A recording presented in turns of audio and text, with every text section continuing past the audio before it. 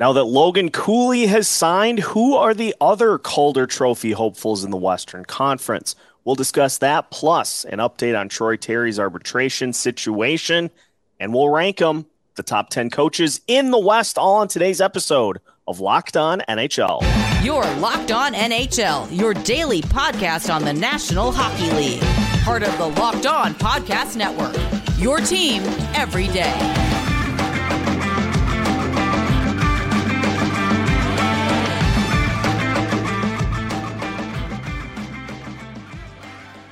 That's right. Welcome into a Tuesday edition of Locked On NHL, a Western Conference Tuesday here on Locked On NHL, your team every day. Seth Topal, host of Locked On Wild, joined by Nick Morgan of Locked On Predators. Nick will be our new Tuesday co-host here on Western Conference Tuesdays. We are so glad to have you along. Thank you for tuning in to today's episode. If you are a first-time listener to Locked On NHL, make sure you subscribe on YouTube and your favorite podcast platform so you don't miss out on any big news throughout the NHL.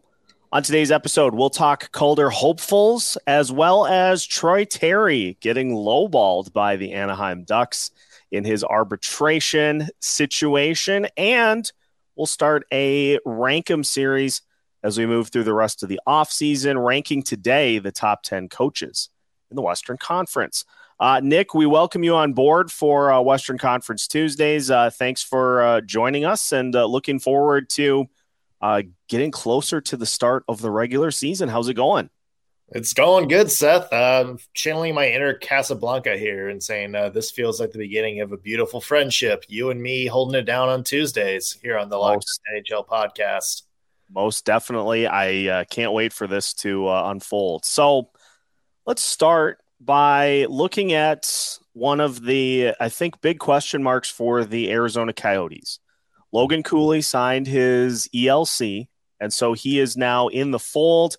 It looked for a while like he was going to go back to the University of Minnesota. Seemed like that was pretty set in stone, and then all of a sudden, you know what? I think we're just going to go to the NHL level, and for a guy who is as talented as Cooley is, not a whole lot left to prove at the collegiate level. And so for him, I think it just is a situation where he just wants to get started with NHL life. Were you surprised after it seemed like it was pretty dead set that he was just going to go back to school? Were you pretty surprised to hear that he made the decision to forego that and head to the NHL? No, and he's going to have a chance in Arizona to play right away and really start his career on the front foot. And I also think it helps that he's going to play probably significant minutes somewhere in that top 9 in Arizona as well. And I think that was, if you get into a situation, if you're Logan Cooley, where, maybe you're, a perennial healthy scratcher, only playing like 10 minutes a game, then yeah, going back to Minnesota for another year, chasing a national championship, that seems appealing, but that wasn't going to be the case in Arizona. He's going to get a prime chance to jump into a meaningful role in the lineup right away and maybe get some Calder buzz, as we're going to talk about today. Yeah, and it's funny because I think everybody assumes that one of the big front runners is Connor Bedard because Chicago doesn't have a lot in terms of skill and talent in that top 6. And so he's going to be the focal point for that group. And so in addition to Bedard, who else are we tracking as potential Calder hopefuls here for this coming season? I mean, other than Cooley, do we say Shane Wright? I mean, I think that'd be a good name to throw in. His season was a tumultuous one, one that saw him spend most of the season at the AHL level, then come back up. And after what we saw from Matty Beniers, you'd think that Shane Wright kind of catches on and does have a solid season here in 2023-2024. Yeah, it really depends on how the Kraken use him and what his use is going to be this year. Because if he gets into another situation where it's a slow start, he's, has trouble getting in, has trouble to kind of adjusting to the NHL lineup out of the gate. Maybe it's a case where he has to go back for some more seasoning. And at that point, if you're a Kraken fan, I wouldn't worry about what Shane Wright's going to be long-term. He's still a young player, still has a lot of room left to grow. But I think it's safe to say that maybe another slow start this year, maybe you're starting to think it's like, okay, maybe he's not going to be like the 130-point guy we thought he was going to be when he fell to fourth. So that to me is going to be an interesting discussion for Shane Wright. Another player, Seth, who was kind of in that same situation, another maybe Calder dark horse out of the West. How about Brandt Clarke? The LA Kings. Remember, this was a guy a lot of people had penciled into the Kings lineup last year, that he made the team out of training camp, couldn't quite stick with the team, struggled. So he went back to the juniors, went back to Barrie, and wound up having the best year of his career. Career high 61 points in 31 games and then 23 points in 12 playoff games. He's much more confident, and LA has lost both of their Seans on defense. Sean Walker and Sean Durzi are gone. So now all of a sudden Brandt Clarke has more of a chance to kind of stick with the Kings. So there's another dark horse.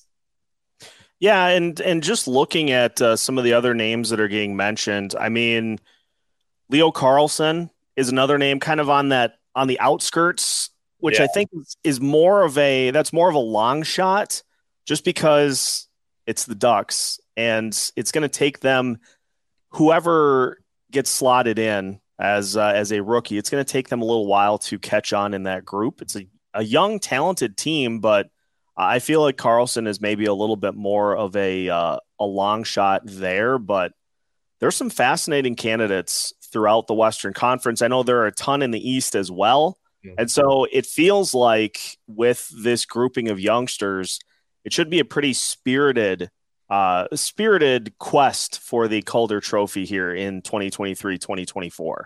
Yeah, in the East, there's a lot of defense, I think, to me, especially. It looks like you're going to get Hughes on New York and possibly Simon Nemec in New Jersey, and Hughes in New Jersey as well. Correction there.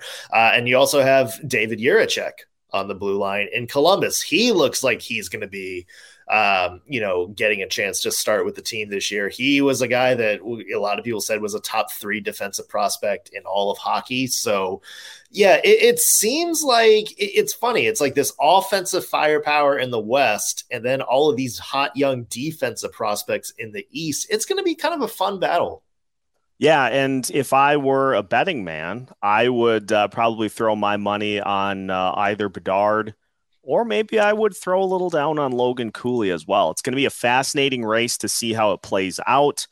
And for those that are keeping an eye on it, we'll take care of some of the other things, such as arbitration, as we continue to navigate through arbitration hearings for many players in the NHL. Troy Terry had an update on his situation as he submitted his number, and well, the Ducks submitted a number themselves. So we will continue today's episode of Locked On NHL as we take a look at the numbers for Troy Terry in arbitration after this. Take your first swing at betting Major League Baseball on FanDuel and get 10 times your first bet amount in bonus bets, up to $200.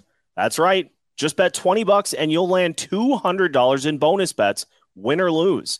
That's $200 you can spend betting everything from the money line to the over-under to who you think is going to hit the first home run.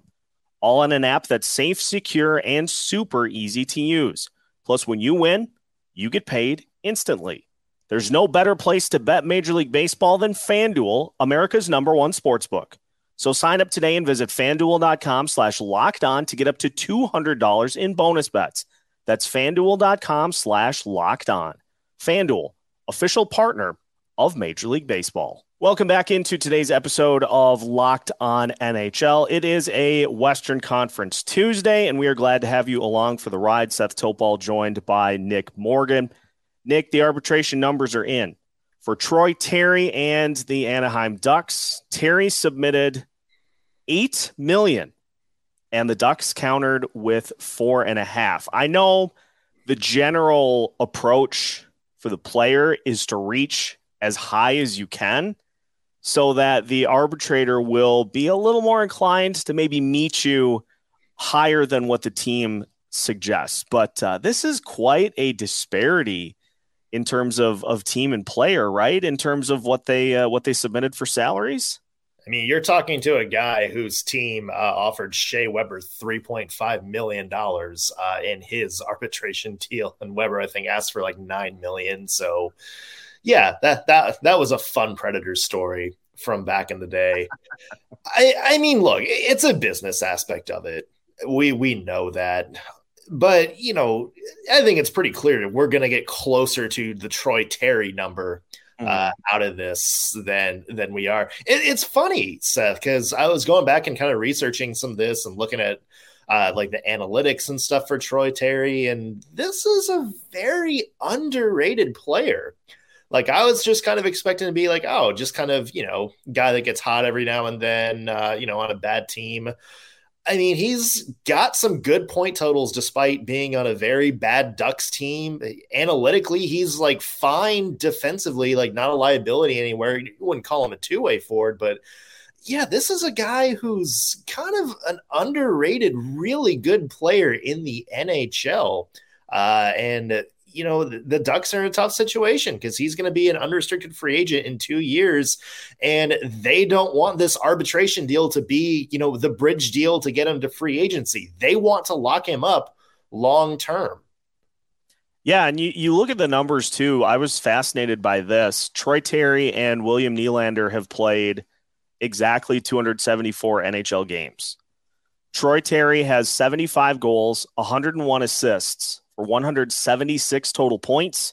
Nylander has 61 goals and 121 assists for 182 points. So the fact that their production is not that far off is just crazy to me. And they mentioned that Nylander signed for $4.5 million.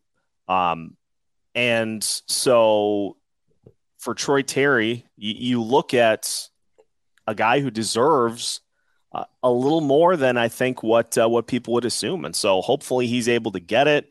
These arbitration hearings it's fascinating to follow all of them. The Wild avoided 2 this offseason, signing Brandon Duhaime before his arbitration hearing, and now signing this week, in fact, Philip Gustafsson to a deal avoiding arbitration there as well.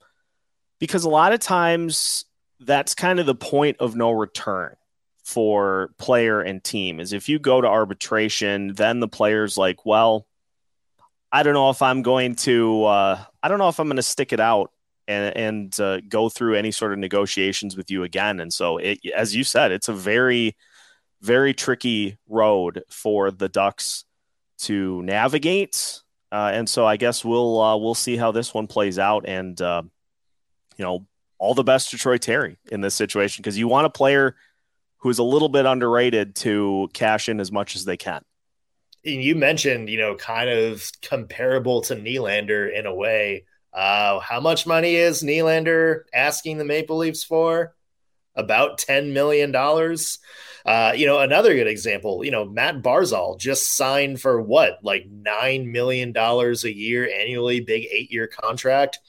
He hasn't come close to the scoring that Troy Terry's put up, and he hasn't hit 60 points since 2020. So, you have, these different ways of looking at it. And that's just the contract negotiations in the NHL are, wild, because you just have, some of these underrated players, whose value you wouldn't perceive as high, getting, kind of these lowball offers, but then you compare them to, a player like Barzal or Nylander, who you would consider like high value franchise players. Mm-hmm. And you break it all down, you break down their stats and numbers, and they're not that much different. And it's weird because it's all based on perceived value. And, you kind of mentioned arbitration hearing being the point of no return.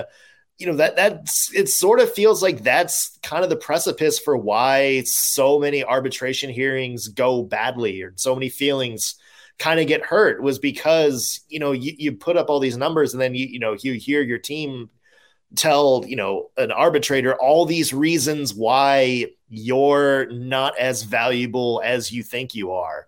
And it's just, it's kind of a weird thing, a weird dynamic in the NHL overall. Yeah. And it really is too, that whole, like, well, we think that you're valued at this number because of this. And you, the player, being like, well, yeah, but a lot of that isn't things that I can necessarily control. So hit me at this number. So this is part of the reason you see so many arbitration situations get resolved before they even get to a hearing, because team and player are like, let's just wrap this up. So we'll see how this plays out for Troy Terry, but he's not the only one that is navigating this situation. There are plenty of players that are, but just notable that he and team were as separate as they were. So we'll monitor that. Now we're going to start what's going to become a regular segment here on Western Conference Tuesday. We're going to start ranking them in the Western Conference, and we'll start with coaches as we continue today's episode of Locked On NHL after this. Welcome back to today's episode of Locked On NHL. Thank you for tuning in each and every day to Locked On NHL. Make sure that you subscribe on YouTube and your favorite podcast platforms so you don't miss out on any new episodes on any of the most notable news happening in the NHL. Seth Topal joined by Nick Morgan for today's Western Conference Tuesday. All right, Nick, we're going to rank them. And we're going to go with top 10 coaches in the West. Now, why top 10? Well, because there are a few coaches who are getting their first taste of coaching at the NHL level. In the case of Calgary, in the case of a couple of others as well. So we're not going to throw those coaches into the fire just yet.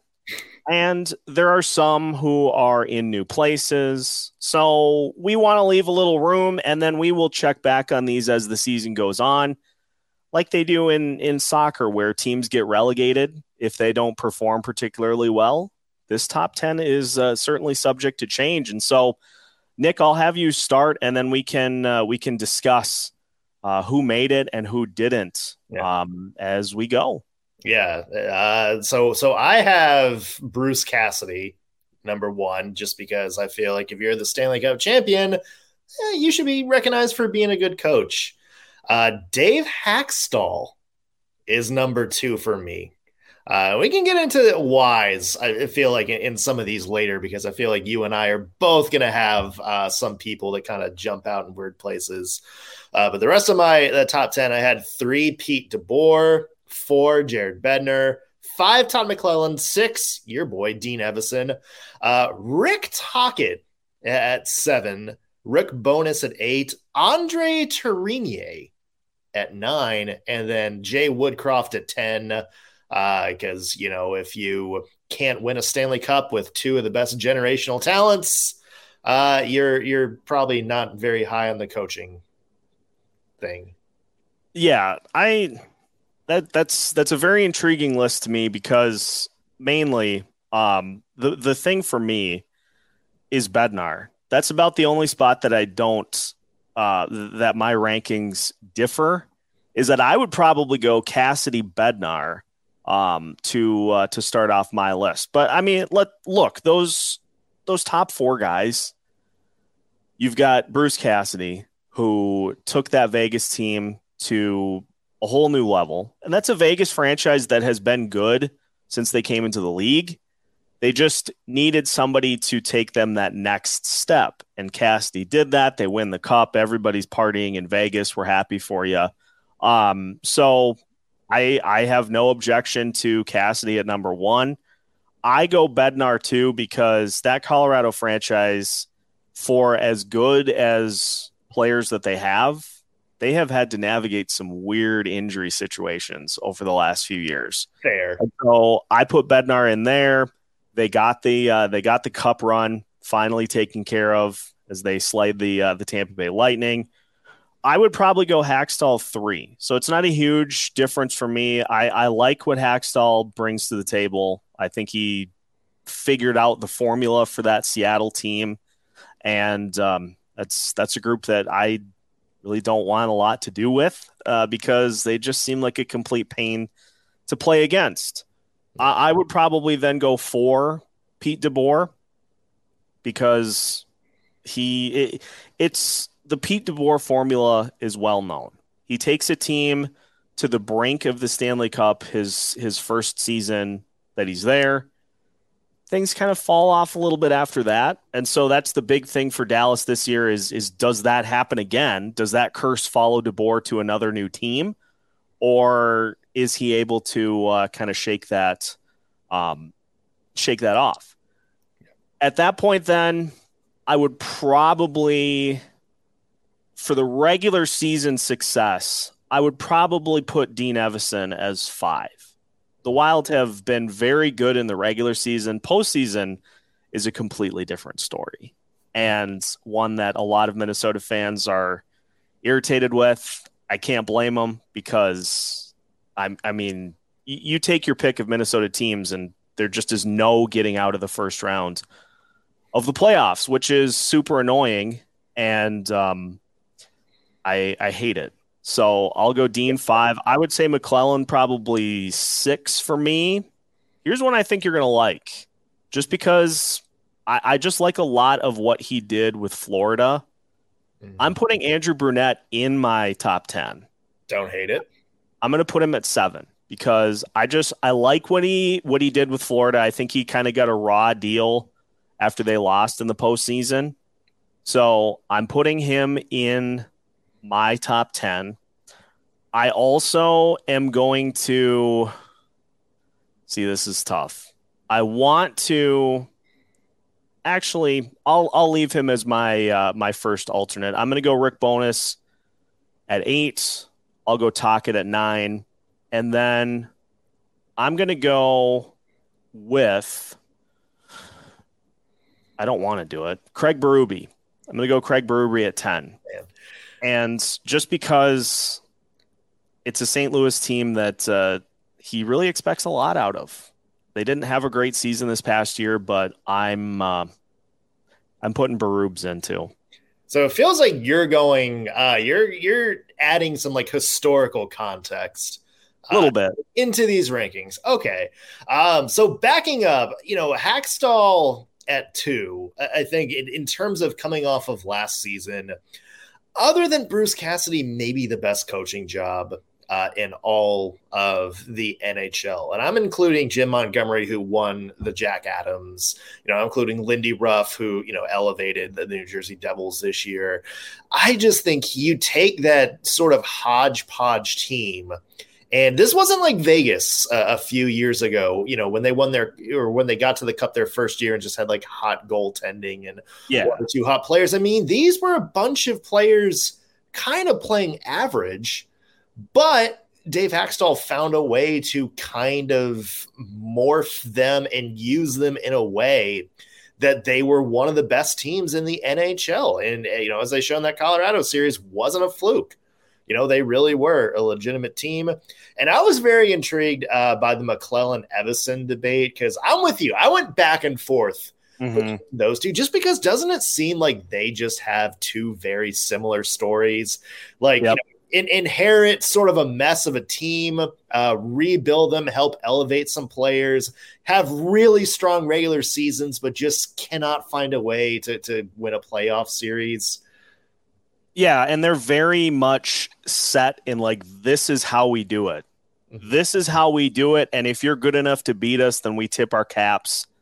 But there's not going to be a lot in the way of like tinkering and adjustments. It's pretty much what you see is what you get.